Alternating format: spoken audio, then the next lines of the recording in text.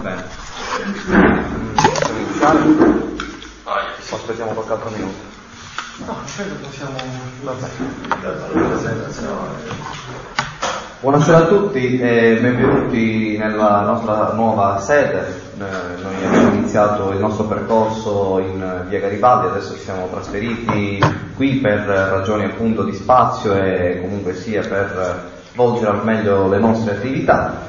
Ringrazio ancora una volta tutti i presenti per la partecipazione di oggi e ovviamente ringrazio anche gli ospiti e il centro della discussione oggi sarà rivolto appunto alle imprese e agli aiuti che si possono ricevere tramite appunto bandi regionali e quant'altro. Il tema è sicuramente di grande rilevanza per il discorso che comunque sia per noi associazione. Noi tendiamo a informare appunto la gente sulle possibilità di sviluppo che riescono ad avere appunto tramite questi tipi appunto di sistemi. E la cosa appunto, il punto centrale appunto che volevo chiarire è appunto l'informazione che deve essere coadiuvata certamente da eventi come questo, che non significano solo informazione ma significano appunto formazione, che è un termine chiaramente diverso. Io volevo anche allacciarmi un po' al tema dell'attualità e quindi alle dichiarazioni appunto che ha fatto l'artista Roberto Vecchioni in merito alla definizione che ci ha dato alla nostra isola, l'ha definita, perdonate il francesismo, di merda. Però in effetti appunto a ragion veduta, nonostante i modi siano veramente sbagliati, possiamo dire che per certi versi non ha nemmeno grandissimo torto. Infatti il suo era un ragionamento appunto contestualizzato a determinate occasioni, come lui diceva, quanto riguarda la sporcizia, appunto il tema dei parcheggi. Quindi noi come associazione culturale dobbiamo puntare a creare nella gente una coscienza appunto di quello che è lo star bene civile, lo star bene in una società. Io l'introduzione, questa è brevissima, è chiaro, sono gli onori di casa che sto facendo io, perché appunto per iniziare a parlare più seriamente e più specificamente volevo dare la parola adesso a Giuseppe Interdiglia, che presenterà i nostri Grazie. Grazie Presidente, mi allineo anch'io ai saluti. Ringrazio innanzitutto Sebastiano Giannizzo per la presenza ormai quasi costante nell'organizzazione di queste assemblee, di questi eventi pubblici, appunto per dare informazione e per rendere un servizio non solo ai presenti ma anche alla collettività. Non vi lasciate, anzi non ci lasciamo ingannare dalle presenze, perché non è un'assemblea fatta in un momento in cui non c'è fermento politico e soprattutto siamo in un momento in cui c'è molta sfiducia da parte dei cittadini, che ne hanno le tasche piene sia di politica che di lavoro e per certi versi anche di economia, perché attanagliati da tasse, una pressione tributaria e fiscale che è sempre elevata, che tutti promettono di ricalibrare, ma che nessuno invece ci tenta, perché la normativa nazionale e regionale imbriglia un po' anche le amministrazioni. Questa è un'assemblea tematica, come ha ricordato Enrico, un'assemblea incentrata sulle opportunità e le agevolazioni per quanto riguarda l'imprenditoria giovanile. Noi abbiamo l'esigenza in questa terra di organizzarci, di cooperare, di far veicolare l'informazione e quindi di usufruire di tutte quelle agevolazioni, quei bandi e quelle opportunità che a livello provinciale, regionale, nazionale ed europeo abbiamo a disposizione.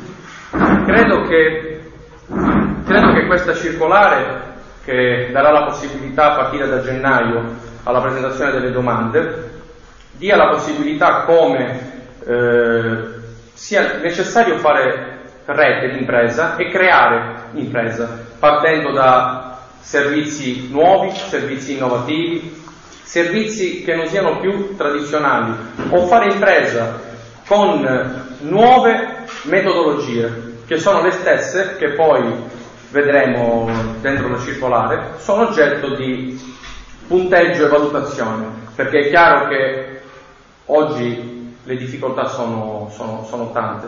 Il rischio di impresa non è più il rischio di impresa, e nell'agricoltura è doppio rischio perché c'è quello atmosferico, non è più il rischio di impresa stop.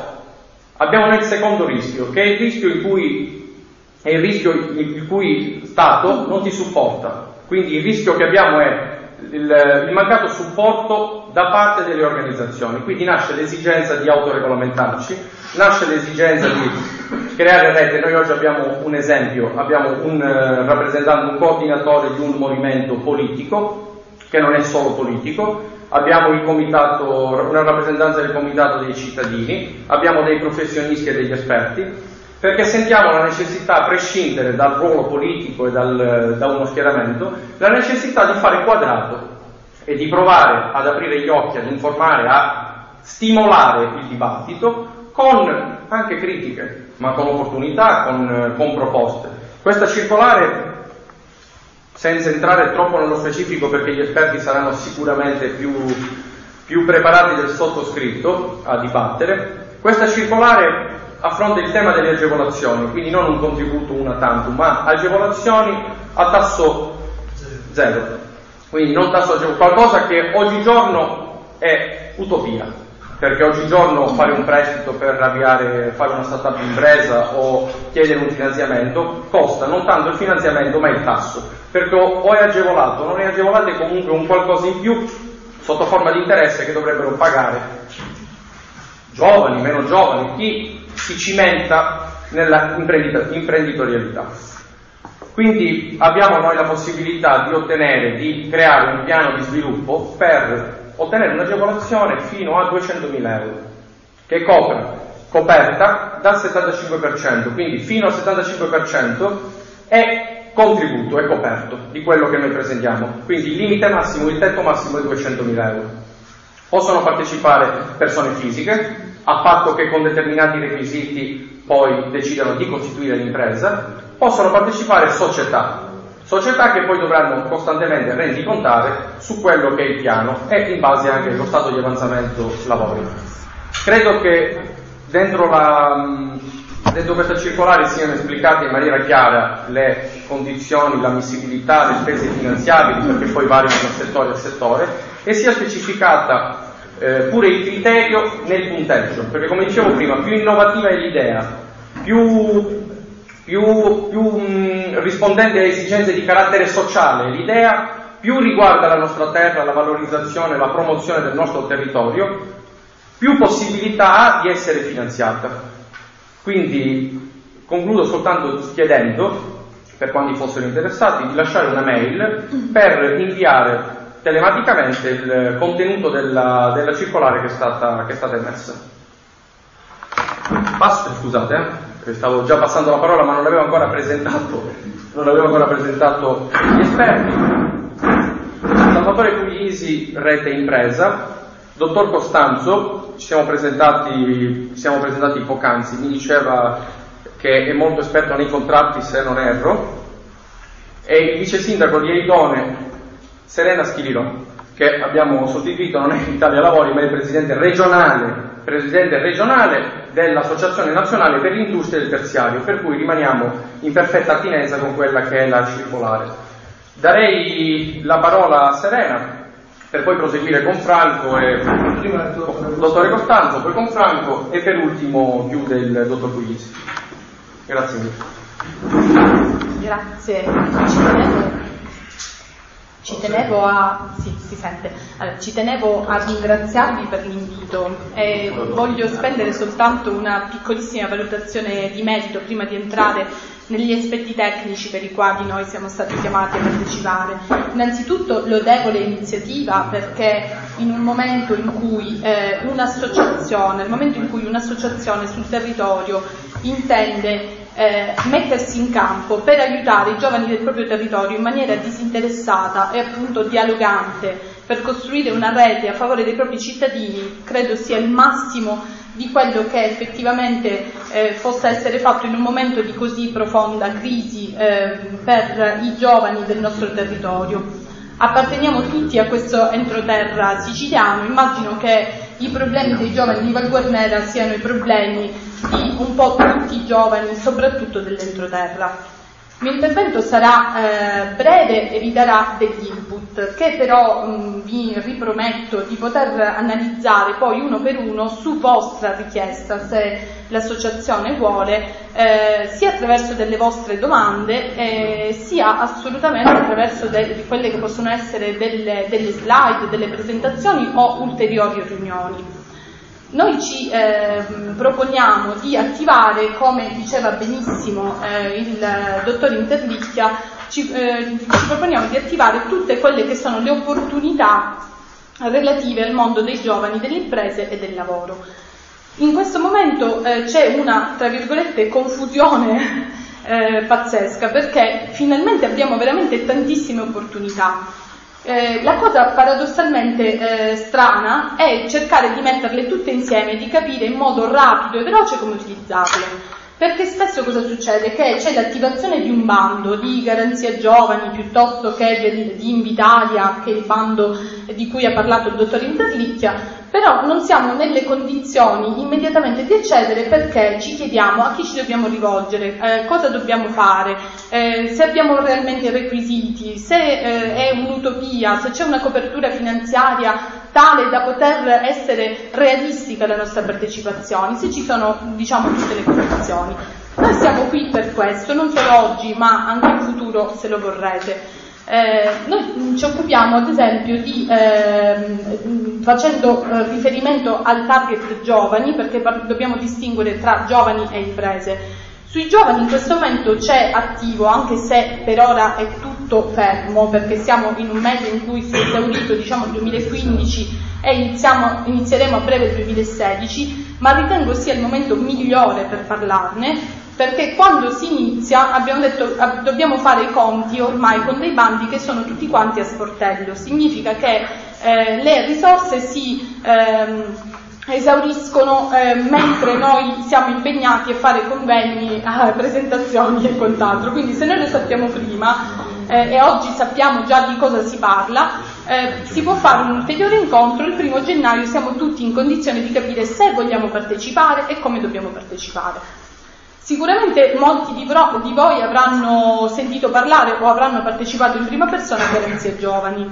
Garanzia Giovani si articola in diverse misure. Avete fatto, non so se qualcuno di voi in sala ha partecipato, ci sono state comunque attive gli interventi formativi, che sono stati dei corsi di 200 ore, di cui 150 on the job, quindi all'interno di imprese, e questo era secondo me un utile modo per cercare di passare, entrare, diciamo anche se in modo molto marginale, nel mondo del lavoro. Quindi il primo passo per passare da quella che si chiama transizione scuola-lavoro. Se noi, uscendo dalla scuola o dall'università, comunque dal sistema della formazione e dell'istruzione, riusciamo a mettere piede in un'azienda, inizialmente ci sembra gratuitamente, sicuramente in modo non il miglior modo, non il modo più stimolante, però ci dà la possibilità di acquisire determinate competenze. Si parla di corsi di 200 ore, quindi diciamo un mese e mezzo al massimo di corso, che può solo fare bene. Questo sicuramente sarà una misura che si riproporrà nel futuro, quindi anche nel 2016. Sono corsi dei più che investono i settori più disparati, dall'operatore museale, dall'operatore turistico all'enogastronomia, all'operatore agroalimentare, fino veramente a qualsiasi tipologia di professione vogliamo andare a svolgere. La conclusione di questo corso ci rilascia un'attestazione delle competenze spendibile, perché ci consente di inserirlo all'interno di un curriculum, ma questa è la misura più blanda di Garanzia Giovani. La seconda, e spero che le abbiate attivate a Val Guarnera, noi ne abbiamo fatti tantissimi, quasi da record per la dimensione, diciamo, di comune, sono stati i tirocini appunto di Garanzia Giovani. Tirocini di Garanzia Giovani, credo li conosciate, sono stati dei tirocini di 6 mesi che prevedevano una retribuzione, o meglio un'indennità, di 500 euro a carico dell'INPS. Devo dire che tra 1000 critiche ha funzionato benissimo per le nostre realtà, cioè per quello, chiaramente io parlo dell'ente al quale noi ci appoggiamo e che rappresentiamo, che effettivamente ha attivato questi tirocini. I pagamenti sono arrivati in tempo, i ragazzi hanno fatto un'esperienza formativa, si sono dichiarati soddisfatti.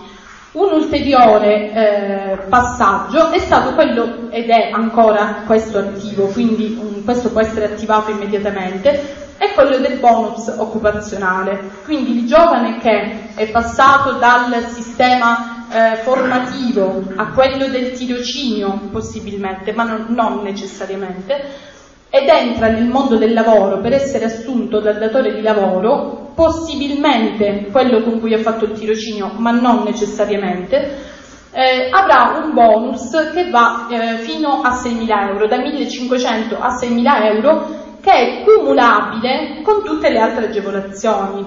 È una misura che può sembrare blanda, ma in questo momento è una delle misure che, cumulate con tutti gli altri incentivi, danno la possibilità ai giovani di entrare nel mondo del lavoro. Qui vorrei fare un passaggio brevissimo di carattere tecnico da consulente del lavoro. Supponiamo che voi siate delle imprese. Io quando parlo di imprese giovani penso che ormai si siano capovolti, diciamo, i parametri precedenti. Cioè, tempo fa, quando si parlava di dipendenti era una categoria, quando si parlava di aziende era la controparte. Oggi questa cosa non può esistere più, ve lo dico da consulente del lavoro, c'è un commercialista, mi potrà dare ragione, la stessa cosa l'esperiente dottore Puglisi. Siccome siamo tutti sulla stessa barca, oggi creare una contrapposizione tra il dipendente e l'azienda non ha alcun senso, perché quando il giovane crea una contrapposizione da dipendente all'azienda non fa altro che creare un problema per il quale probabilmente verrà licenziato, cioè non è che verrà pagato di più, verrà licenziato, perché oggi purtroppo la realtà che viviamo, tranne qualche rara mosca bianca, è quella che ci conduce ad una necessaria contrattazione appunto bilaterale di tipo diverso. La missione di AMPIT, che molto probabilmente non conoscete perché è un'associazione giovanissima per l'industria del terziario, è proprio questa, quella di rendere dialogante il rapporto tra dipendenti e azienda. Visto che ci sono molti giovani più che imprenditori, quello che vi dico vi potrà sembrare contraddittorio, però pensate che è una cosa che invece sta preparando un po' il futuro. Tutti i contratti collettivi, come riconoscete, vi danno dei minimi sindacali, cioè vi dicono voi meno di 1.300 euro per questo lavoro non li potete prendere, che è giustissimo, per carità. C'è però un problema, che quelli sono fatti quando tutto va bene. Cosa succede invece nella realtà? Nella realtà spesso, purtroppo, e questa è una cosa che a parer mio non dovrebbe assolutamente succedere, firmiamo una busta paga da 1.300 euro e ne prendiamo 800, 700 o 1.000. Stiamo facendo un esempio. Per scongiurare, o peggio ancora, non siamo regolarizzati. Cioè quella è una cosa che è assolutamente da evitare, perché quando non siamo regolarizzati non siamo tutelati né da un punto di vista previdenziale, quindi pensionistico, né da un punto di vista assicurativo, quindi non abbiamo l'INAIL, non abbiamo nessuna copertura assicurativa.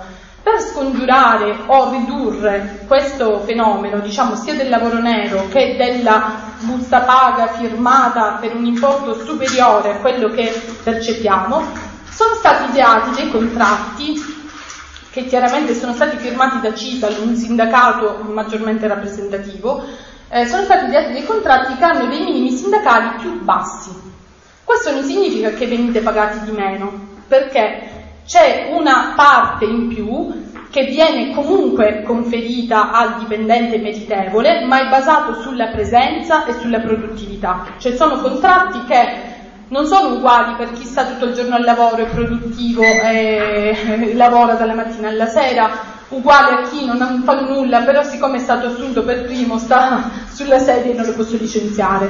Sono dei contratti che hanno una parte variabile che cambia a secondo del merito dell'azienda, del dipendente. Questo secondo noi è un'innovazione assoluta e invitiamo anzi a tutte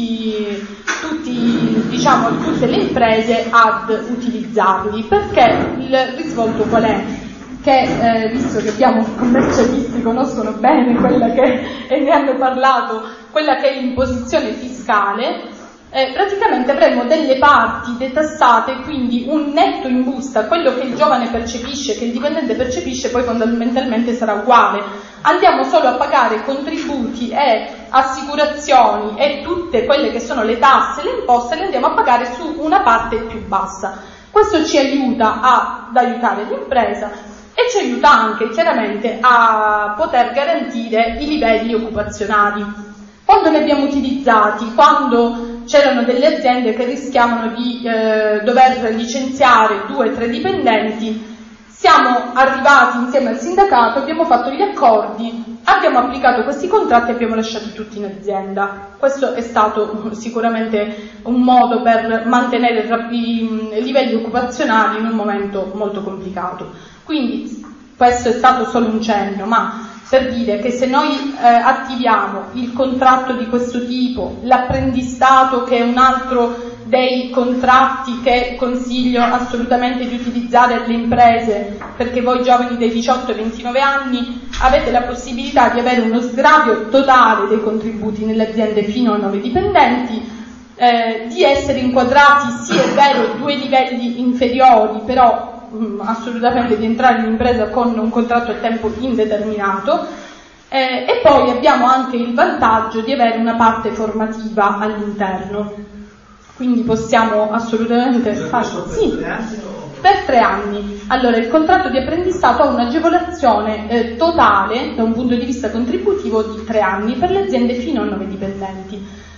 La stessa cosa fino al 31 dicembre accade con la legge di stabilità, cioè anche se non facciamo un contratto di apprendistato ma facciamo un contratto a tempo indeterminato, per chi non ha avuto contratti a tempo indeterminato con la stessa impresa, possiamo attivare appunto quest'altra misura che è lo sgravio fino a 8.060 euro per 3 anni, ma non sappiamo se nel 2016 sarà confermata, come sarà confermata, probabilmente pare dimezzata, però su questo ancora non sappiamo bene come sarà nel 2016.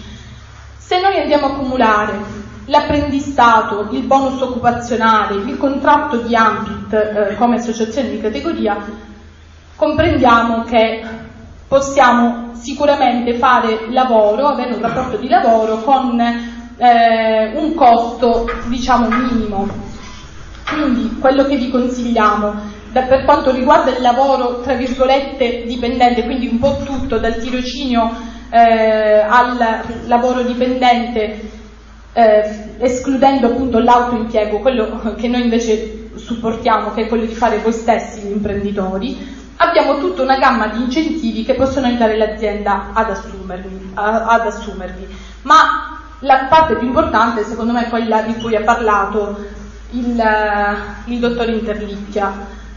Bisognerebbe imparare a fare impresa. Accanto a questo bando del Ministero dello Sviluppo Economico che vi ha benissimo illustrato il dottor Interlicchia, ci sarà un altro bando che in realtà è già quasi attivo, però i tempi della Regione Sicilia dobbiamo sempre attenderli, ed è un bando che vi consente di avere sempre a tasso zero un'agevolazione da 5.000 a 50.000 euro.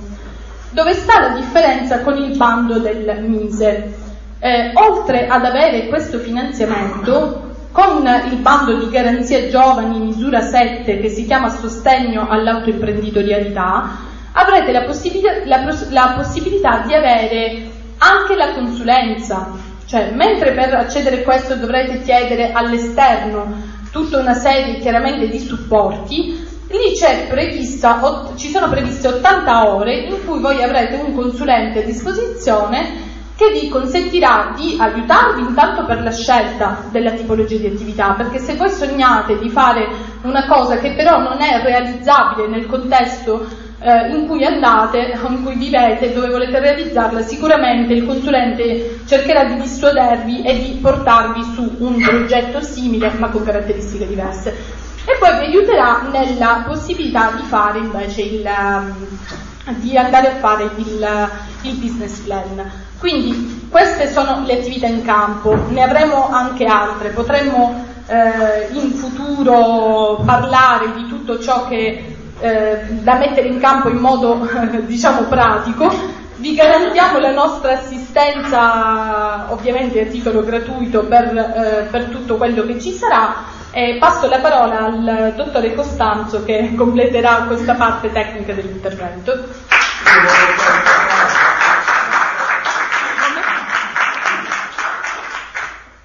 Tanto buonasera, non era previsto il mio intervento ma lo faccio con piacere, insomma. Parlare opportunità di sviluppo per l'imprenditoria giovanile è un dato importantissimo. Voglio iniziare dai miei precedenti interventi. Due concetti hanno tirato su il dottore Interlicchia e la dottoressa Schifani. Il dottore Interlicchia ha parlato di fare rete. Oggi non ci può essere sviluppo se non c'è rete.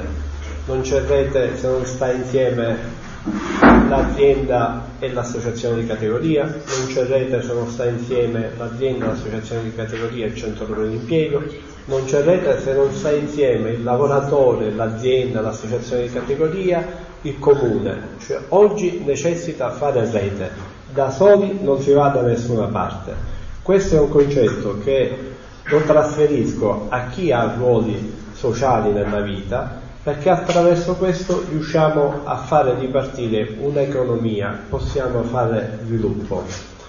La dottoressa Schillilò ha invece messo un altro punto fondamentale, perché è chiaro che dobbiamo essere in piccole dosi a trasferire, perché il mercato del lavoro e lo sviluppo è molto ampio da affrontare, e a una platea come voi che si avvicinano magari per una sera in un'oretta, cercare di trasferire tutte le informazioni non è facile, quindi scusate se focalizzo alcuni interventi, ma lo faccio solo per voi avere dei risultati maggiori. Poi la dottoressa Schillilò si è mostrata disponibile per qualunque necessità avete, insomma troviamo come supportarvi.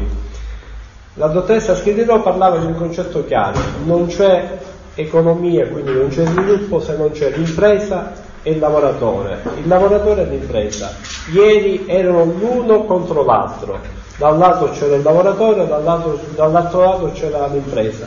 Oggi devono stare insieme a braccetto a camminare affinché creino sviluppo dell'impresa e quindi si mantengono i livelli occupazionali, e dall'altro lato si mantiene in piedi l'impresa, perché se non c'è l'impresa non c'è il lavoratore, ma se non c'è il lavoratore non c'è impresa. Avendo focalizzato questi due interventi, a parte gli aspetti tecnici, soprattutto la dottoressa Schillilò, volevo trasferire quello che in questo momento può essere utile sia da un lato alle imprese e dall'altro lato ai giovani per entrare nel mondo del lavoro, perché attorno i giovani, quanto di voi sono iscritti a garanzia ai giovani e sono sotto i 30 anni? Alzate la mano. Un po' tutti studenti. Tutti studenti, sì. Quindi tutti iscritti all'università? La maggior parte penso di sì. Che abbiamo superato i 30 anni. No, vabbè, è chiaro che ha superato i 30 anni, no. Allora, la possibilità, ora parleremo anche di chi ha superato i 30 anni per entrare nel mondo del lavoro. È più complicato, ma comunque ci sono delle possibilità.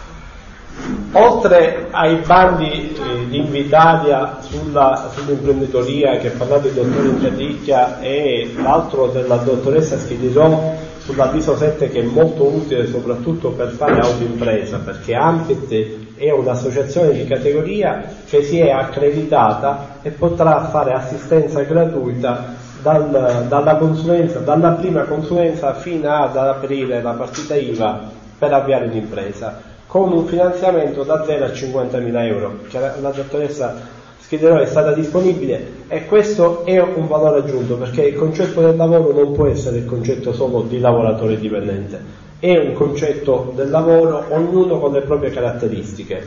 Se io sono portato a fare il lavoro dipendente, è chiaro che comunque cercherò di utilizzare gli strumenti che ci sono e che sono a disposizione, ma che devo conoscere perché è la mia dote. Dall'altro lato, se io sono portato a fare l'imprenditore, devo conoscere quali sono le possibilità per cui posso fare l'imprenditore in una terra difficile e complicata, in un'economia difficile, perché il vero imprenditore si vede in un periodo difficile, no? L'uomo forte si vede dove ci sono difficoltà, dottoressa Schiderò, non è così, quando tutto va bene diventa semplice. Tutti leoni. Come? Tutti leoni. Tutte le ore dobbiamo essere, diversamente. Quindi dalla possibilità i giovani iscritti a garanzia giovani fino a 29 anni, 30 anni non compiuti, con l'avviso 7 potranno utilizzare questo strumento e saranno supportate, e questo è una misura.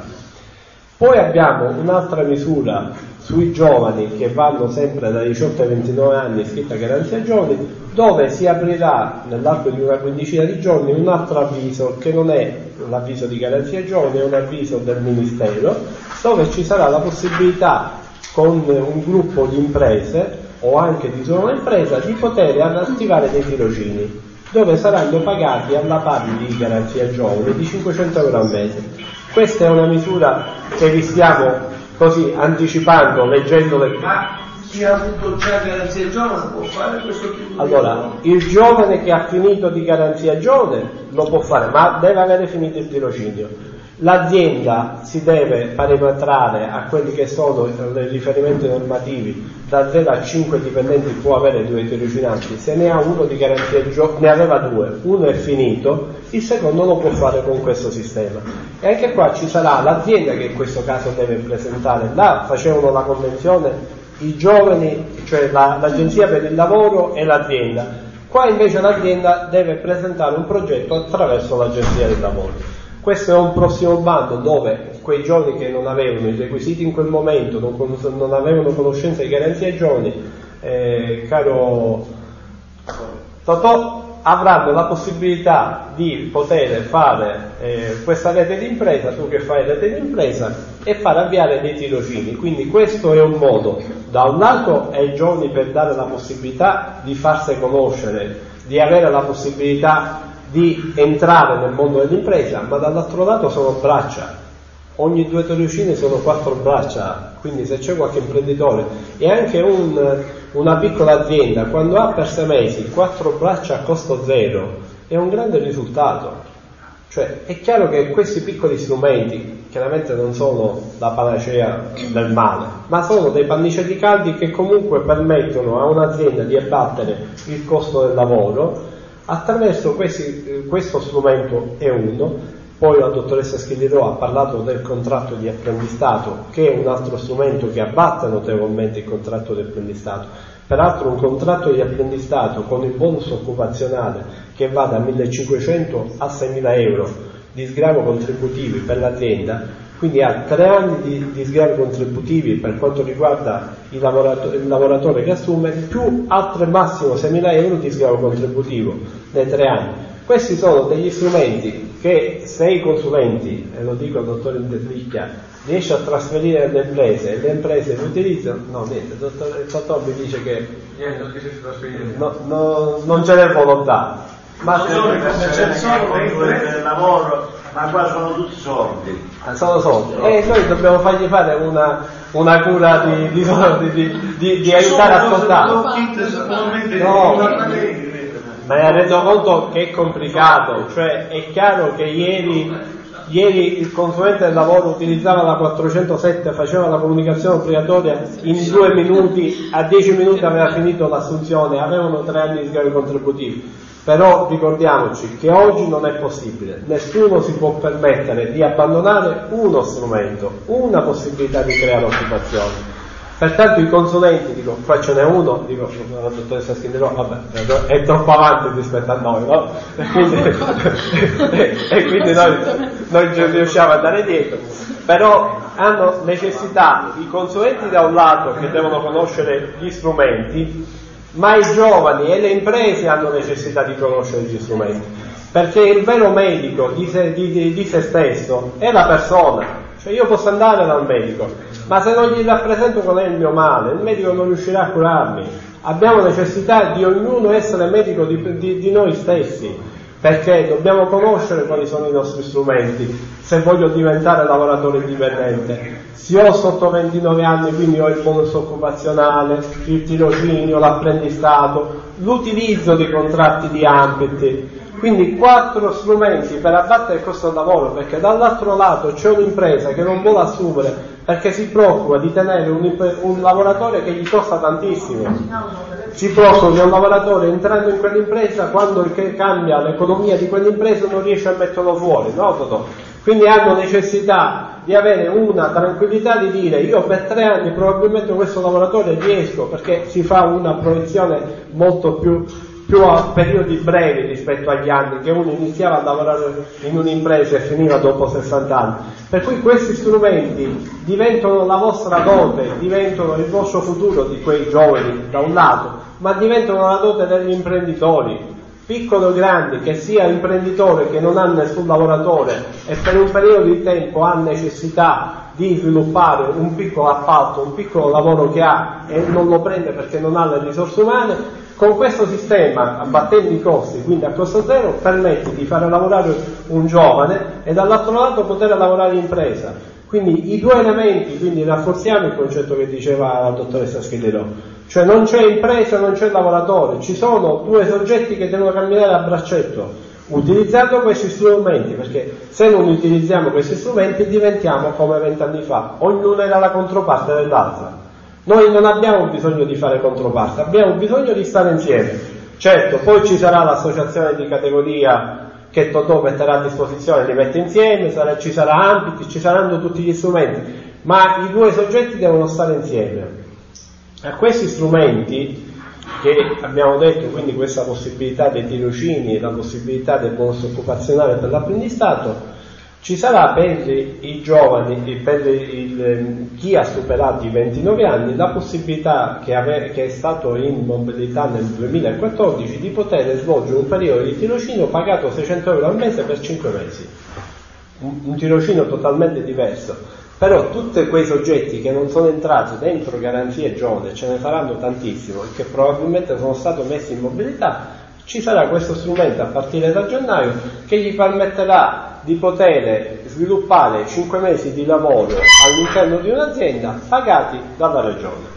Questa è una risposta chiaramente di poco conto, non è una grande risposta, ma è una possibilità che anche qua permette di mettere dentro il mercato un lavoratore espulso di qualche anno fa.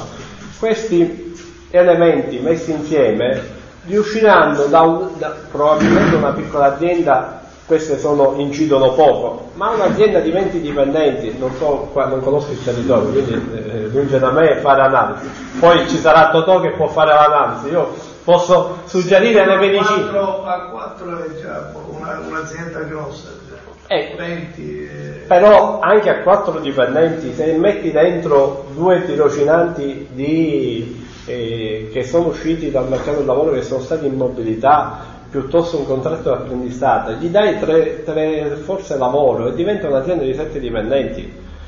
È chiaro che ogni ammalato va curato e va seguito. Attenzione, noi stiamo facendo un ragionamento molto ampio in una platea di soggetti che io non conosco. È chiaro che dobbiamo prenderci l'ammalato e ragionare con l'ammalato qual è lo stato dell'arte. Dico, qua rimaniamo a disposizione attraverso la dottoressa Schillerò e l'amico Totò, io rimango a disposizione laddove mi chiamate, confrontiamoci e siamo insieme, perché solo così possiamo creare sviluppo e creare opportunità, solo attraverso gli strumenti, perché buone leggi, tante cose non funzionano in Italia, in Sicilia è un momento difficilissimo, ma anche tante buone leggi ci sono. Che il contratto di apprendistato che esiste dal 2011, cioè ha 5 anni, ora siamo nel 2016 nei prossimi giorni, eppure noi siamo la regione che lo utilizza il meno possibile.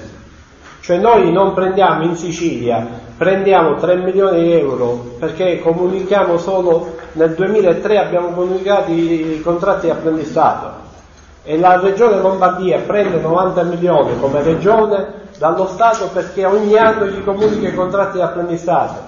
Cioè, siamo di fronte a queste difficoltà perché tutti non facciamo rete, nessuno sta insieme, non ci sono i consulenti che spingono l'associazione di categoria, non c'è l'associazione di categoria che riesce a protestare perché ognuno siamo soldati tra di noi, per dire ma è possibile che noi in regione siamo la quinta regione d'Italia, cioè prendiamo 3 milioni di euro rispetto alla Lombardia, perché ogni anno il Ministero fa un decreto che trasferisce alle regioni le risorse dei contratti di apprendistato e più fai contratti di apprendistato più soldi ti ritornano indietro.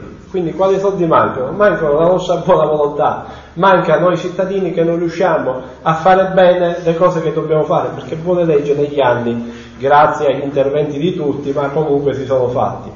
Per cui questo concetto della dottoressa Schiderò deve essere forte, impresa e lavoratore insieme, utilizzando gli strumenti che sono da un lato garanzia giovani o altri strumenti che possono essere per i lavoratori o le imprese o qualche volta insieme per poter fare il risultato, e così solo si può fare sviluppo e opportunità. Buon lavoro.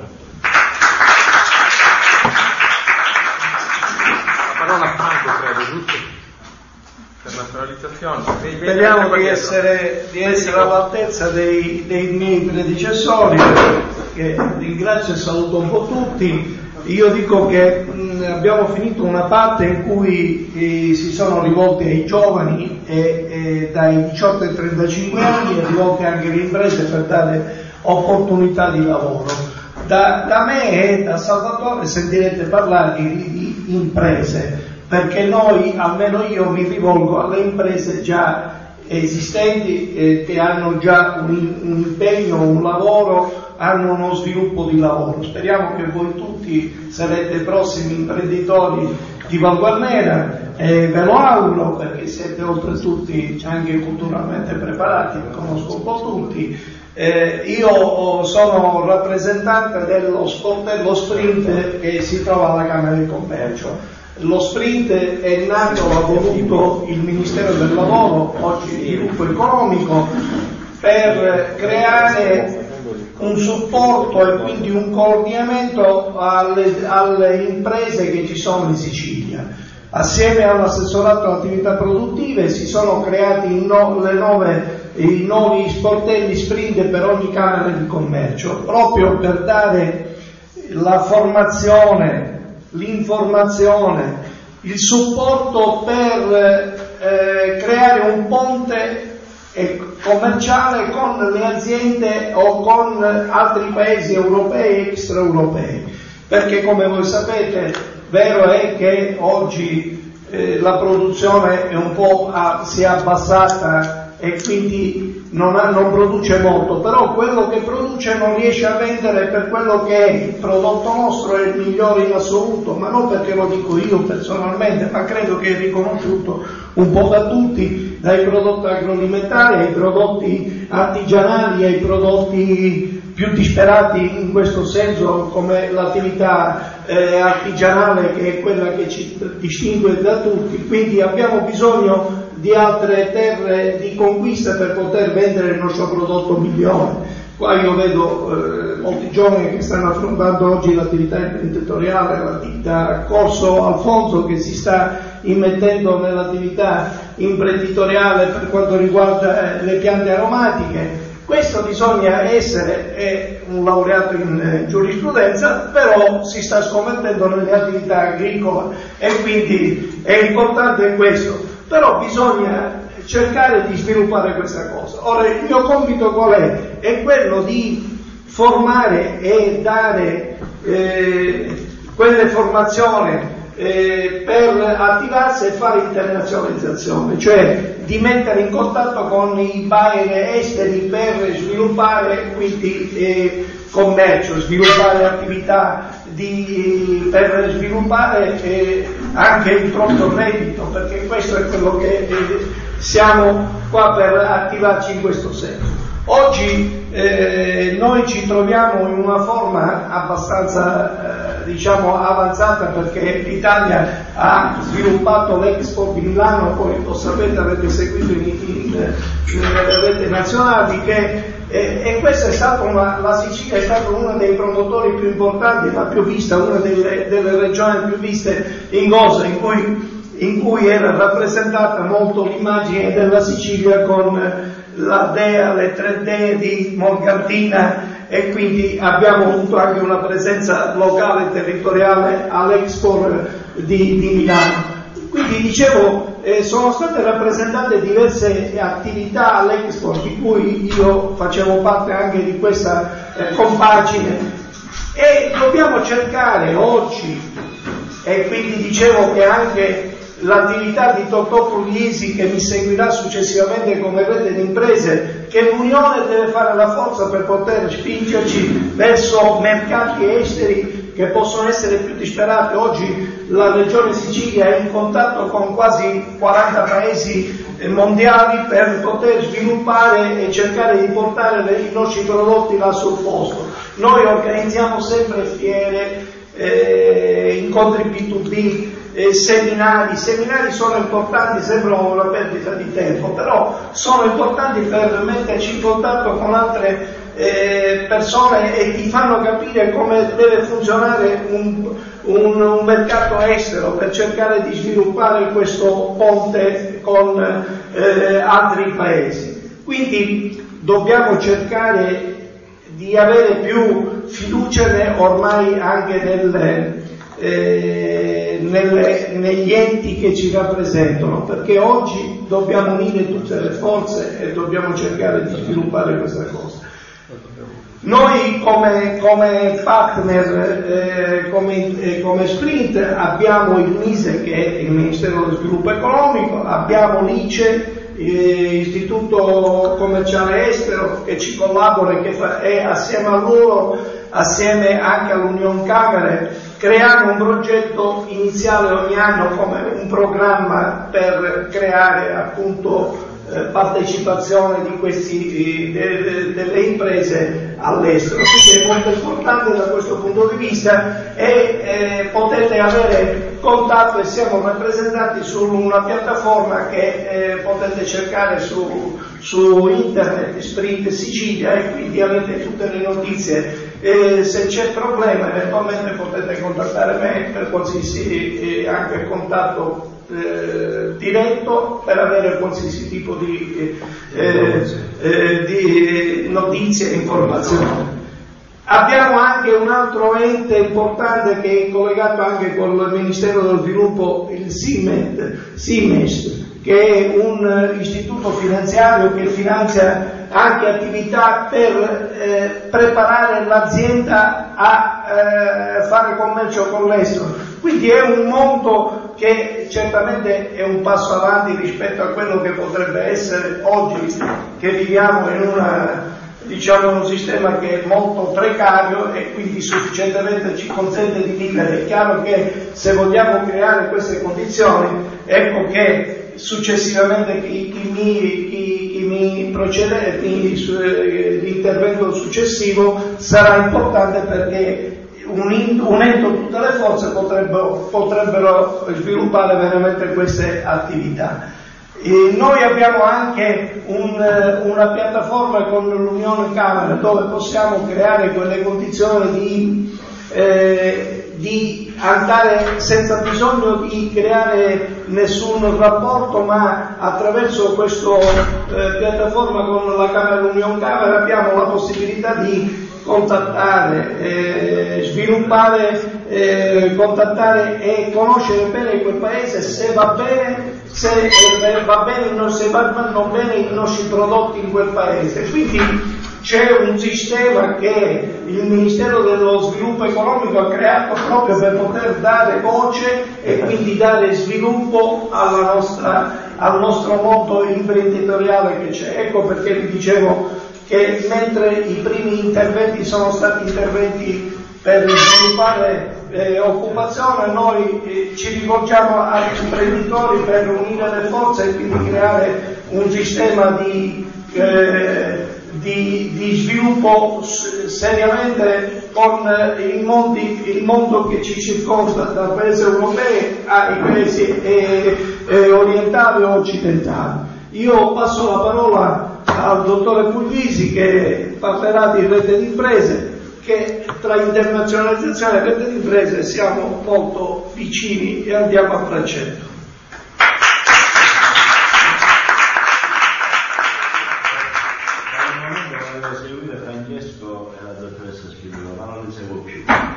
Perché non li seguo più? Per esempio il fatto che nel 92 qualcuno ci disse, dopo la seconda Repubblica dobbiamo fare tutte imprese, come se fosse così facile, dire ai giovani facciamo imprese.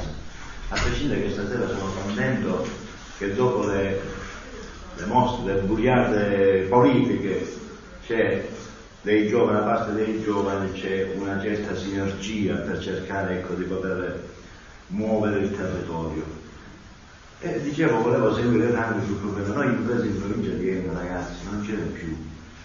Quelli che sono il commerciante, quel piccolo artigiano che ormai regge, non sappiamo nemmeno come correggere, perché purtroppo in un momento di crisi, senza lavoro, da noi in provincia di Enna, ma in tutta la Sicilia, era trainante l'edilizia, si è fermata l'edilizia e si è fermato il mondo.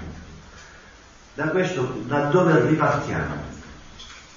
Da dove vogliamo ripartire? Dobbiamo ripartire da quel poco che c'è, di quelle imprese che sono rimaste vive, a prescindere poi i problemi bancari che hanno, che sono enormi, perché non essendoci lavoro è normale che mantenere una partita IVA diventa complicato. Noi in giro un po' per 2 province stiamo notando che, allora ecco, noi come organizzazione stiamo tentando di fare qualcosa che è impossibile, dico in maniera culturale, perché noi non abbiamo, e ci ricordiamo noi spesse volte qua ai giovani, stiamo partendo dalle scuole, di fare orientamento nelle scuole, di fare cultura di impresa nelle scuole, perché ormai il nostro imprenditore a 50 anni, dopo i problemi che sta vivendo, che chiude, la maggior parte chiude, la maggior parte perché ci dobbiamo fare con l'abusivismo che c'è ormai dilagante in tutti i posti.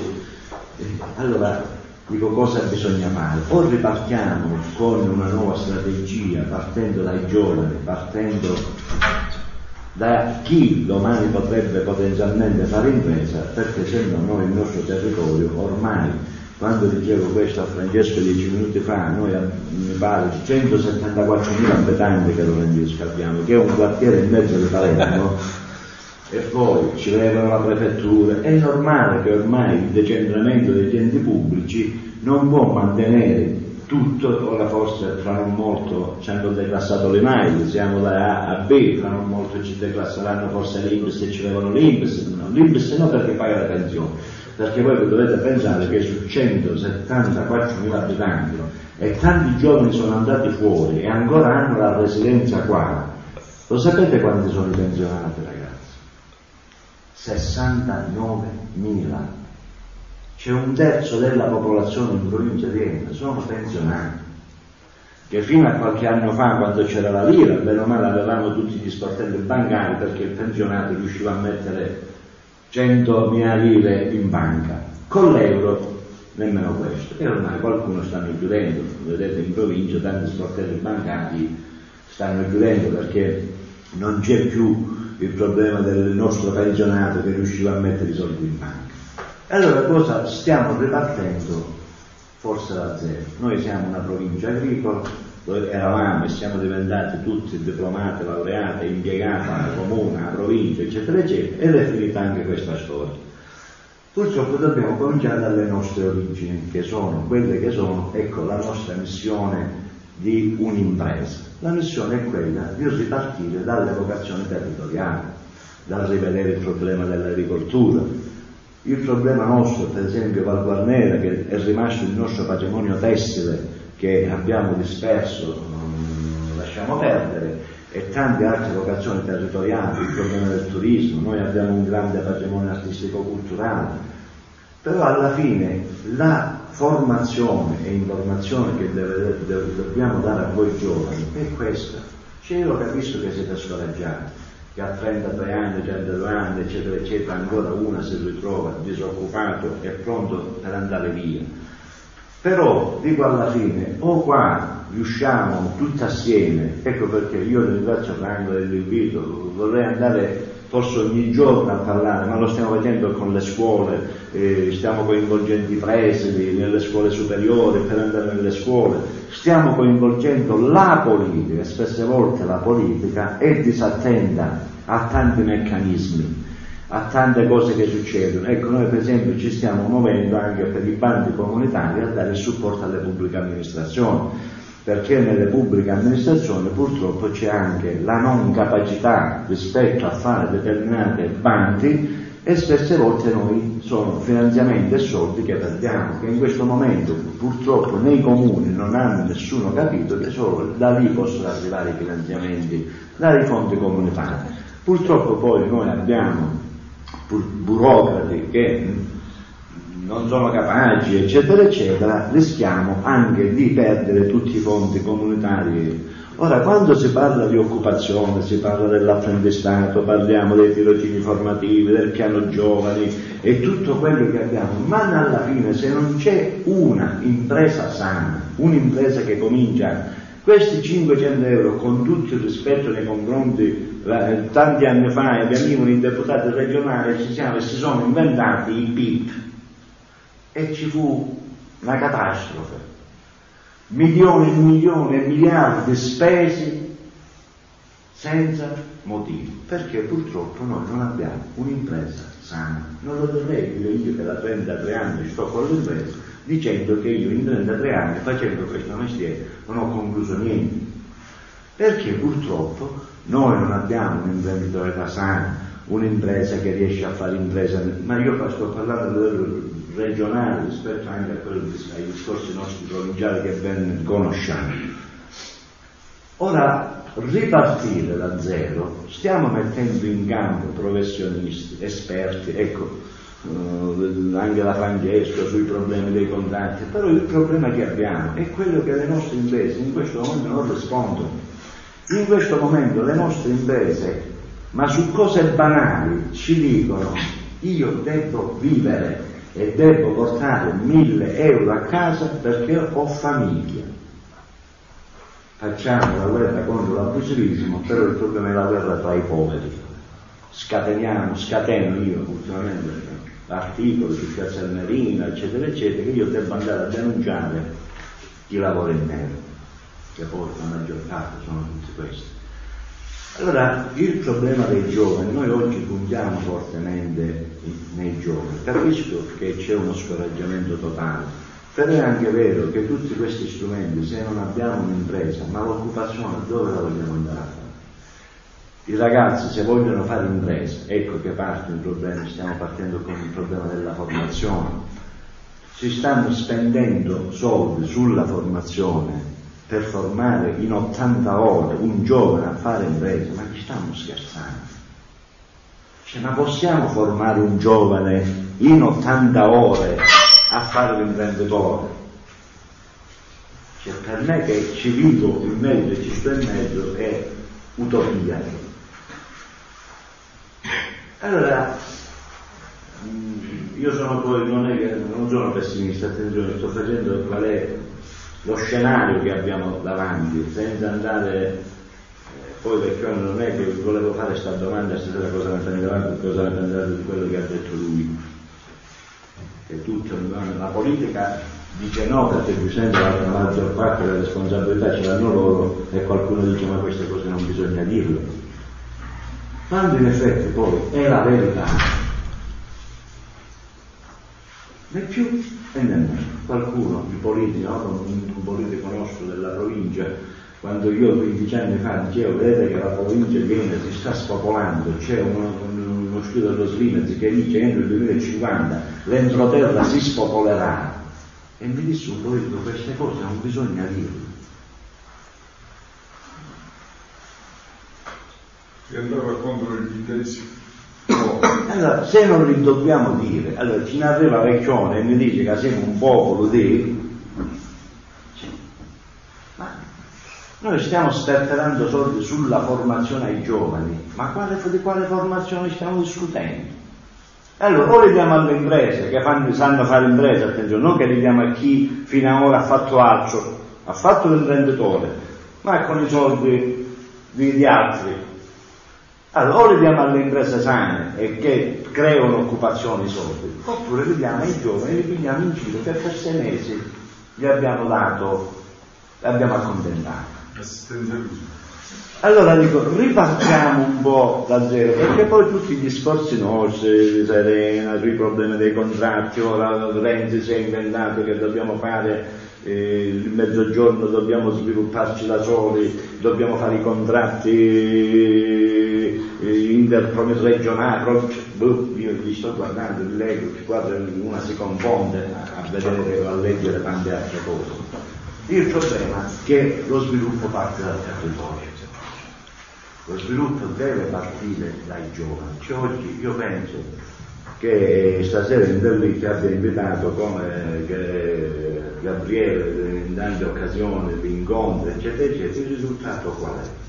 Che le imprese non gliene frega niente, perché ormai non ne possono più. I giovani ancora peggio. Dico, come dobbiamo muovere un territorio? Come possiamo dare uno scossone al territorio? Per capire, perché poi le potenzialità ce le abbiamo il nostro patrimonio artistico-culturale, la Morgantina, Piazza Almerina. Avevo 400 anni che ho fatto il primo disegno di legge sull'albergo diffuso nei centri storici. Poi se l'è preso il Movimento 5 Stelle, hanno portato avanti e siamo fermi ancora. È uscita una legge a luglio che i comuni devono rimodulare, cioè devono definire i centri storici, perché per noi potrebbero servire, caro Franco, l'albergo diffuso, possiamo quello del B&B per il nostro turismo, eccetera, eccetera. I dati dell'altra sera a Piazza Almerina c'era il sindaco, che sono scoraggianti con tutta la buona volontà e l'impegno che ci mette il sindaco, ho visto che poi ne parla in maniera accurata su quello che si vuole fare, però poi ognuno che i fatti nostri. Ecco il problema rete, non è rete rivolta solo alle imprese, che stiamo tentando anche di fare, perché sappiamo che la piccola e media impresa incardinando un bando comunitario ritardiamo. Allora anche lì ci scontriamo con la non cultura di stare assieme. Ieri sera abbiamo fatto una riunione, Franco dicevo spostare una riunione perché ieri avevamo una riunione per cominciare a costituire i primi contratti di rete con le nostre imprese e mettere i piccoli assieme.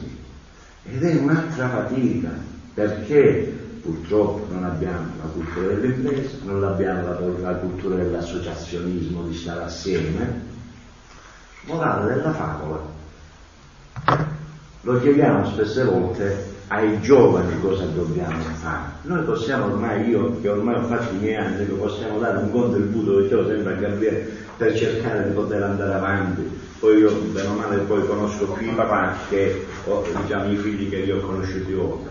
Però ci vuole l'impegno da parte di tutti. Noi possiamo servire a dare il contributo dell'esperienza, della professionalità che abbiamo acquisito negli anni. Quando Franco dice di tutte queste cose, ma con i consulenti del lavoro, con tutto il rispetto, e con i commercialisti che li sto massacrando di mail, di informazioni, ma non ne hanno fatta una, se ne stanno fregando perché pensano, no, qui basta che non ha contabilità, scusatemi, dico, lo dico perché la replica, siccome purtroppo dico io non è che posso fare, attenzione, ci mancherebbe, però una buona parte, io vedete che vengo, hai fatto 10 anni a Palermo, l'ultimo anno a Siracusa ho 50 piccini, dei commercialisti hanno chiuso tutti, perché non essendoci l'impresa si scatena l'occupazione, i commercialisti, noi organizzazioni hanno fatto i contratti, se le imprese chiudono, a nessuno. Cioè questa è la realtà, a prescindere che poi ognuno di noi ci difendiamo e diciamo quello che magari io con i consulenti abbiamo avuto sempre sul problema anche dei finanziamenti, delle cose, vedete che le imprese possono pigliare questo, possono avere questo. Il silenzio compare, vero che magari non c'è chi vuole fare, diceva il dottor Interlì, può chiedere che sono le imprese che hanno paura, però purtroppo è così.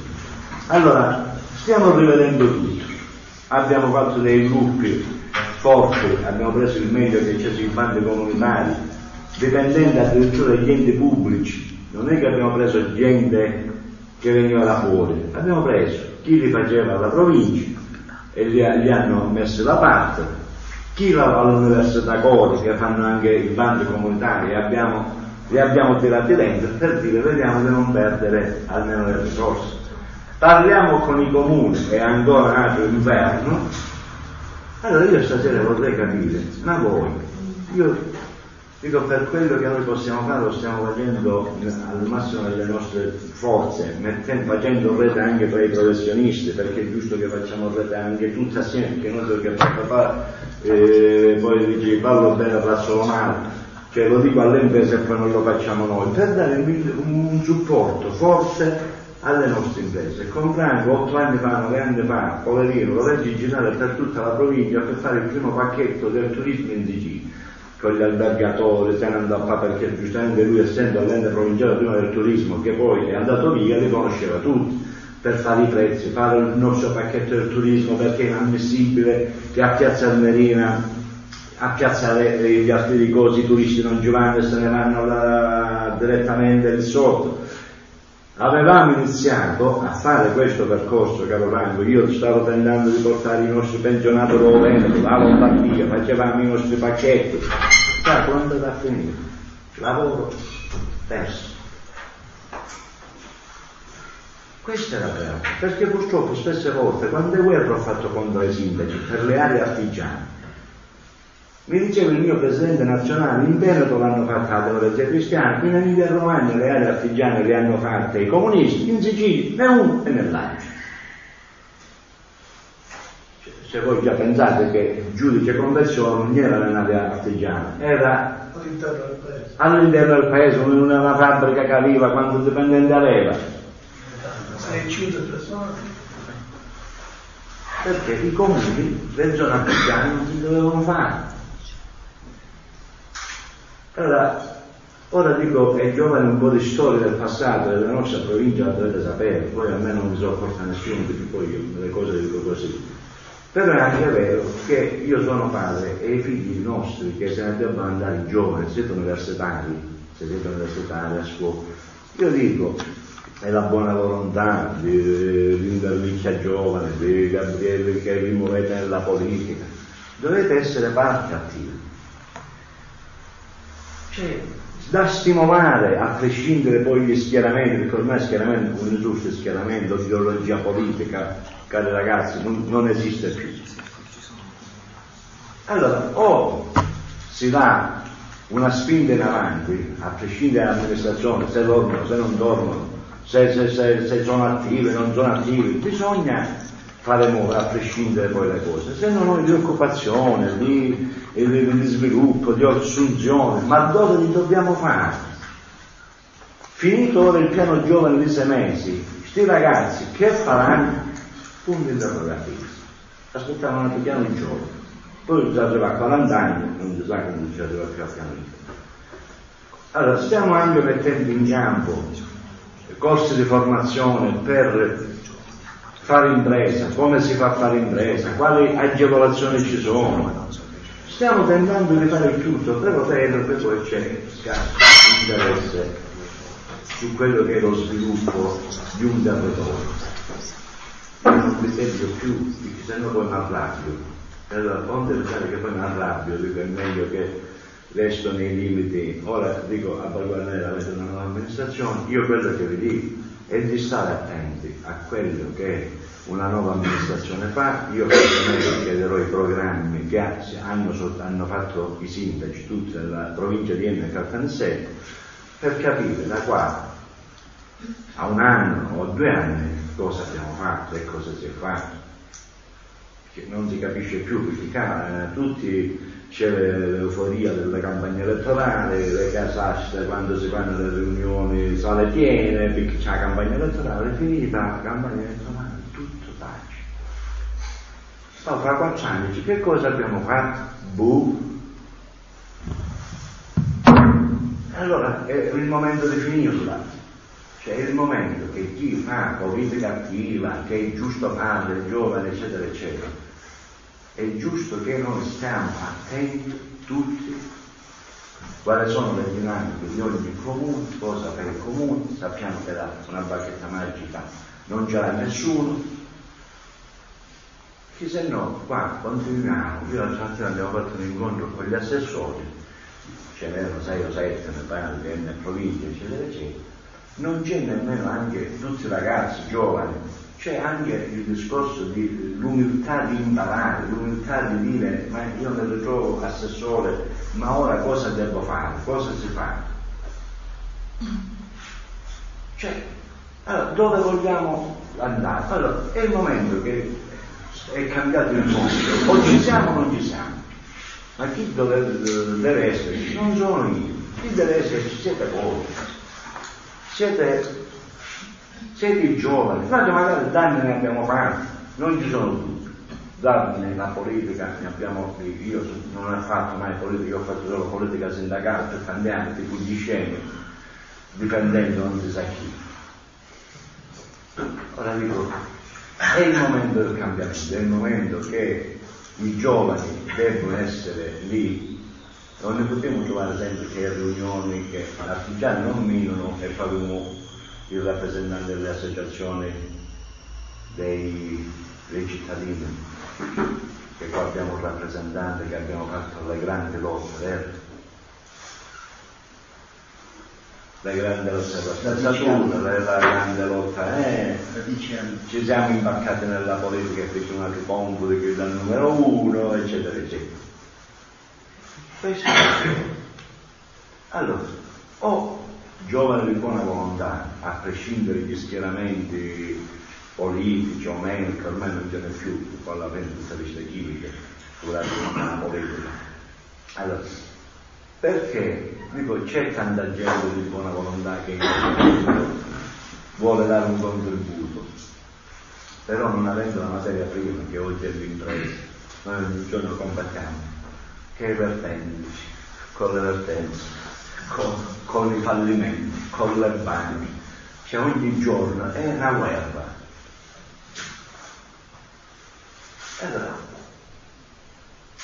lo capisco che purtroppo sentire certe cose,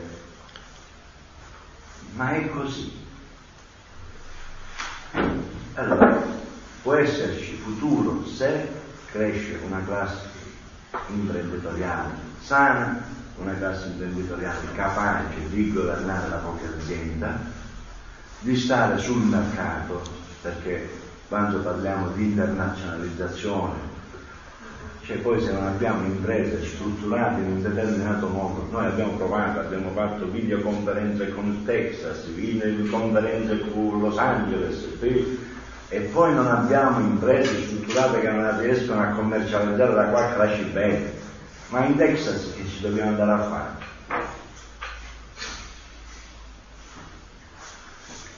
Cioè non è che noi fino ad andare ho chiamato il segretario dalla Camera di Commercio egiziana, se appena finisce tutto questo dramma, pigliamo le imprese e ce ne andiamo. Ma che dobbiamo fare? Là stanno spendendo il 7% del loro PIL per abitazione, per fare abitazione. Ho detto in alcune imprese della mia provincia, vieni, me la sentì, tu lo puoi segretario mi ti aspetto un momento che ancora qua c'è un po' di confusione. Giustamente, il figlio magari è egiziano, perché poi è la nostra Camera di Commercio in Egitto, ho detto fermatevi a febbraio, vediamo come va questa cosa, perché casomai venite a trovarci, dove anche di Val Valnera c'è alcune imprese, da Salvatore Arena, perché che debbono fare? Cioè se non fosse stato dico a Val Valnera, perché io poi conosco la mia storia del comune per comune, se non è stato un po' il cimitero, c'è stato un po' di lavoro per il cimitero, per le tombe, ma aspetta che la gente muore per lavorare. 3 anni, c'erano 3 anni di battaglia, no 3 anni, 4 anni di battaglia per allargare un cimitero. Cioè, ma ve ne rendete con 4 anni di fare guerra per allargare il cimitero che era funzionale per le nostre imprese che lavoravano e funzionale per chi moriva che almeno aveva dove andare. Questo è un esempio, Val Valnera è una curva, esempio generale. Ora lui gli hanno fatto la legge sui centri storici, gli hanno dato la regione 240 giorni. Ora sono 240 giorni, sarà la moltiplicazione, non lo so, per 5, per 6, per non si sa. E nessuno dirà niente.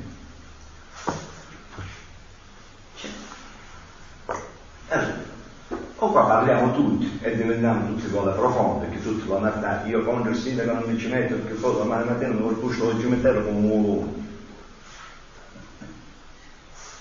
Hai detto bene che dobbiamo cambiare classe politica. Direi che è una nuova classe che dobbiamo iniziare a fare, perché se no è inutile. Di cambiare la classe. Ma non diamo però solo. Non è un problema, scusa ma che finisco, non è un problema, perché qua il discorso che io governo e c'è un'opposizione. Alla fine, dopo un mese, c'è più né governo né manco opposizione. Punto. Questo è quello che. A prescindere, io fortunatamente dopo il 1992 ci trovo politica, ma nemmeno non dovete discutere di politica. Io faccio altro mestiere. Io sono contro la politica e a favore della politica quando le cose si fanno. Allora dico, se c'è un governo, un'opposizione, dov'è Franco? Ma non a Valguarneri, in tutti i comuni opposizione non c'è una onesta e corretta opposizione. Invece non si fa né onesta né corretta perché si tende sempre a sminuire. Se un'amministrazione lavora, io voglio contribuire che possa andare avanti. Se non lavora è giusto che io lo dica perché non lavora. Punto. A prescindere Se glielo fanno dire. Siccome però non abbiamo il coraggio di dirlo, perché non abbiamo il coraggio? Perché anche i giovani hanno paura perché domani il posto è a raccomandazione. Non ce n'è più raccomandazione. Quindi è finita. Qualcuno ancora dice, io dico ai laureati, scusa, ma tu arrivi una sagrestia dell'onorevole che non ha nemmeno un posto per forza e per suo figlio, ma tu che ci fai là dentro? Tu come si capisce che io sono ignorante, c'è un busto e mi rimane nel rango che è onorevole a cercare un busto. Ma uno laureato, e allora dico, cari ragazzi e cari tutti, anche quelli più grandi, perché oggi la rivoluzione non la potremo lasciare ai figli, la rivoluzione dovremmo fare noi che siamo più grandi, che non abbiamo neanche più da pagare. E non la possiamo lasciare ai ragazzi che aspettiamo che sono i giovani a fare la guerra e la rivoluzione a farsi ammazzare. Dovremmo essere noi, dopo per 2 anni, 3 anni di governo Crocetta che ci sta mettendo in ginocchio. Voi la rivoluzione. Voi sentite parlare qualcuno? La rivoluzione del Crocetta. Nessuno. Aspettiamo, io nel Reggiù una volta un assessore alle attività produttive, cominciamo a fare un discorso, dopo 3 minuti, l'assessore. A Siracusa avevo l'assessore, l'avvocato, non mi ricordo come si chiama, che ha un cognome strano. Attività produttive? Sì, di Siracusa era. No, era assessore all'agricoltura. Ah, l'agricoltura. Era assessore con la banchera. La banchera è attività produttive. Sì, era l'assessore all'agricoltura. Io ero a Siracusa con l'assessore, vediamo per il problema di trasformazione dei prodotti del suolo, perché noi dopo 4 mesi l'assessore, un altro.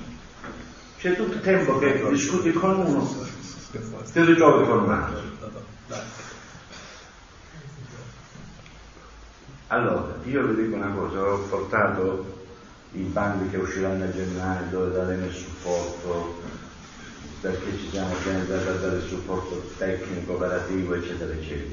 Principalmente a Parafranca, per Parafranca e Versia, perché lì c'è una grande vocazione agricola e passare dal discorso, dalla produzione alla trasformazione, stanno nascendo alcune imprese sulla trasformazione perché quella in queste zone la nostra vocazione è un po' territoriale e stiamo lavorando principalmente con il programma di trasformazione, commercializzazione, stiamo mettendo assieme delle imprese che vogliono o chi vuole o chi già lo fa a avere già un prodotto che poi facciamo dei buoni prodotti di eccellenza e stiamo lavorando su questo e fare la formazione ai giovani di base per quanto riguarda che cosa significa fare impresa. E a quel punto significa fare impresa anche sui problemi occupazionali, i costi del lavoro, eccetera, eccetera. Purtroppo dobbiamo cominciare da là. In questo momento invece con le nostre imprese dobbiamo aiutare a non morire.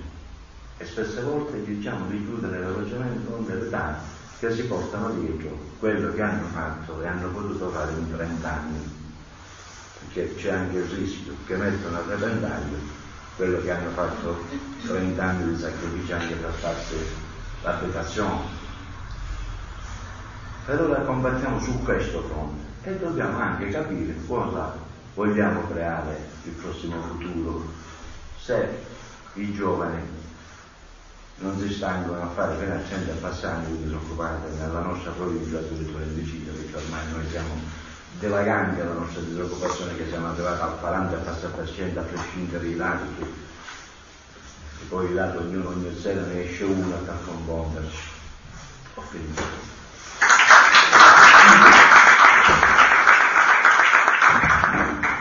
Grazie al dottore Pogliese, che è stato comunque abbastanza puglisi, che è stato anche abbastanza prolisso, comunque è stato, no, nel senso volevo dire che è stato completo nel suo discorso, e volevo aprire la fase di dibattito, se ci sono interventi. Lo immaginavo, Gabriele. No, non ci sono neanche che me lo devo dire. No, anche per farti ascoltare, nel senso. No, io devo sicuramente intervenire, anche perché ci tengo a portare i saluti del movimento politico L'altra voce per Val Guarnera e anche del gruppo consiliare. Ci tengo anche ad intervenire perché io professionalmente ho avuto la possibilità di collaborare con le strutture del sistema camerale fino a pochissimi giorni fa. L'ultimo progetto è stato quello di Unione Camere Sicilia, gestendo la segreteria amministrativa di progetti che andavano nell'ambito, cioè finanziati dal Ministero dello Sviluppo Economico e dal Fondo Perequativo di Unione Camere. Volevo tornare al tema. L'ultimo intervento del dottore Puglisi, che io conosco, meriterebbe una disamina di almeno 5-6 ore, ma non penso che ci sia il tempo. Non mancherà occasione anche per affrontare tematiche di politica locale o tematiche, vabbè, non c'è bisogno, cioè, o tematiche di politica locale o tematiche di politica regionale. Io, la mia esperienza mi dice una cosa, che la progettualità in qualsiasi ambito, dai finanziamenti di Invitalia alla rete di impresa, ai finanziamenti comunitari, ora stanno avviando i nuovi fondi strutturali, in modo particolare il PSR che è stato da poco approvato. Franco annuisce perché è il suo ambito. Devono necessariamente essere calati, come avete già detto voi, nel contesto locale di riferimento, e sfortunatamente noi, sfortunatamente e fortunatamente viviamo in questo contesto locale, che è il territorio ennese. Il territorio ennese ha delle criticità e delle potenzialità di sviluppo, quindi chi vuole avviare un'attività imprenditoriale deve fare conto di entrambi i fattori. Una criticità è sicuramente che su 14.800 aziende iscritte alla Camera di Commercio il 74% sono tutte ditte individuali. Quindi abbiamo la necessità immediata di avviare una seria campagna di sensibilizzazione, che può essere consorzio, rete di impresa che sia, ma che permetta a questi piccoli di diventare competitivi nel contesto locale, extra-regionale ed extra-internazionale. Quindi questa è la prima criticità. Seconda criticità è che sono tutte quante, per solamente il 12% sono società di capitali e il 7% società di persone. Quindi stiamo ragionando che quando si parlava, la dottoressa Schilirò parlava del finanziamento di Invitalia, faceva riferimento alle società, tutte e due ne avete parlato, anche il dottor Intervista. Si faceva riferimento alle società, quindi che ben vengano questi strumenti perché invogliono le persone ad istituire società. Franco faceva riferimento anche ad un tema importantissimo, che è quello dell'internazionalizzazione. Oggi i dati riferiti al 2013, quelli del 2014 sinceramente non li conosco, ma non si distanziano tanto. La provincia di Enna esporta in valore assoluto 9 milioni di euro circa ed importa per 25 milioni per 30 milioni di euro, quindi c'è un saldo della bilancia commerciale negativa di almeno 20 milioni di euro. Quindi anche lì è un altro dato allarmante. Sempre Franco faceva riferimento alle potenzialità del settore agroalimentare. La cosa folle è che noi importiamo dall'estero. Uno fra i settori maggiori di importazione è proprio il settore alimentare. Queste sono le criticità. Io nella mia brevissima esperienza, e vado a chiudere, vi giuro che non rubo più tempo, posso anche valutare quelle che sono le potenzialità di questo territorio, perché questo territorio ha potenzialità. Nel bando di cui parlava Giuseppe, prima ti ho chiamato dottore Indelice, ora ti chiamo Giuseppe. Giuseppe faceva riferimento anche alla filiera turistica e alla valorizzazione del turismo. In provincia di Enna, bravissimo. In provincia di Enna non è vero che non si possa fare turismo, naturalmente non si può fare lo stesso turismo che si fa nella zona costiera, perché qui il mare non c'è. Sicuramente non puoi portare qui un turismo che vari in una fascia di età dai 18 ai 35 anni o dai 18 ai 30 anni, perché qui fondamentalmente non è che ci siano quali grandi divertimenti. Qui dobbiamo puntare su quella che è il patrimonio artistico e culturale. Io ho collaborato anche con il GAL e un paio di giorni fa eravamo ad Aidone a guardare ad ammirare questa sala multimediale di recente costruzione. Quindi ci sono queste potenzialità e vanno secondo me unite, e qui noi siamo una posizione strategica. Bravissimo. E qui rientra in gioco il discorso che faceva Franco prima, con le potenzialità del settore agroalimentare. Noi abbiamo alcune, non so se definiti cibi, prodotti, chiamiamoli prodotti, che sono certificati. La pagnotta DOP del Titaino, la lenticchia nera, la fava larga, la cassatella da gira, dobbiamo anche avere l'olio delle colline ennese, quindi dobbiamo avere la capacità di unire questi due.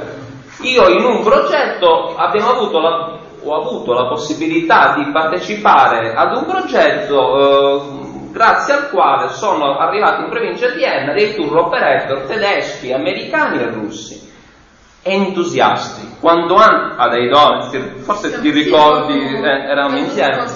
Ecco, perfetto. Eravamo insieme, hanno gustato queste nostre pietanze. Perché non valorizzare? Ora, le potenzialità ci sono. Naturalmente, come diceva anche il dottore Puglisi, dobbiamo anche essere pragmatici, perché se noi diamo voce a quelli che sono i dati, c'è veramente da mettersi le mani in testa, e li subiamo tutti, soprattutto la mia generazione. Io ho una partita IVA con regime dei minimi e cerchiamo tutti quanti di sopravvivere, ma tutti quanti è così, e anche il sistema imprenditoriale sfortunatamente è questo. Naturalmente chi avvia un'impresa non può semplicemente avere l'idea, perché l'idea molte volte può essere geniale, ma l'idea, come avete già detto, bisogna calarla sul territorio e sul contesto, quindi occorre la consulenza per avviare l'analisi della domanda, l'analisi dell'offerta e tutti gli altri meccanismi che conoscete anche meglio di me. Grazie. Grazie. Volevo sapere se ci sono altri interventi. Va bene, allora possiamo chiudere questa assemblea, che è stata veramente di notevole impatto secondo la mia visione, sia per quanto riguarda appunto i giovani presenti, sia anche per gli imprenditori oggi presenti. E ringrazio ancora una volta la partecipazione di voi tutti, e la prossima assemblea ci rivedremo. Grazie.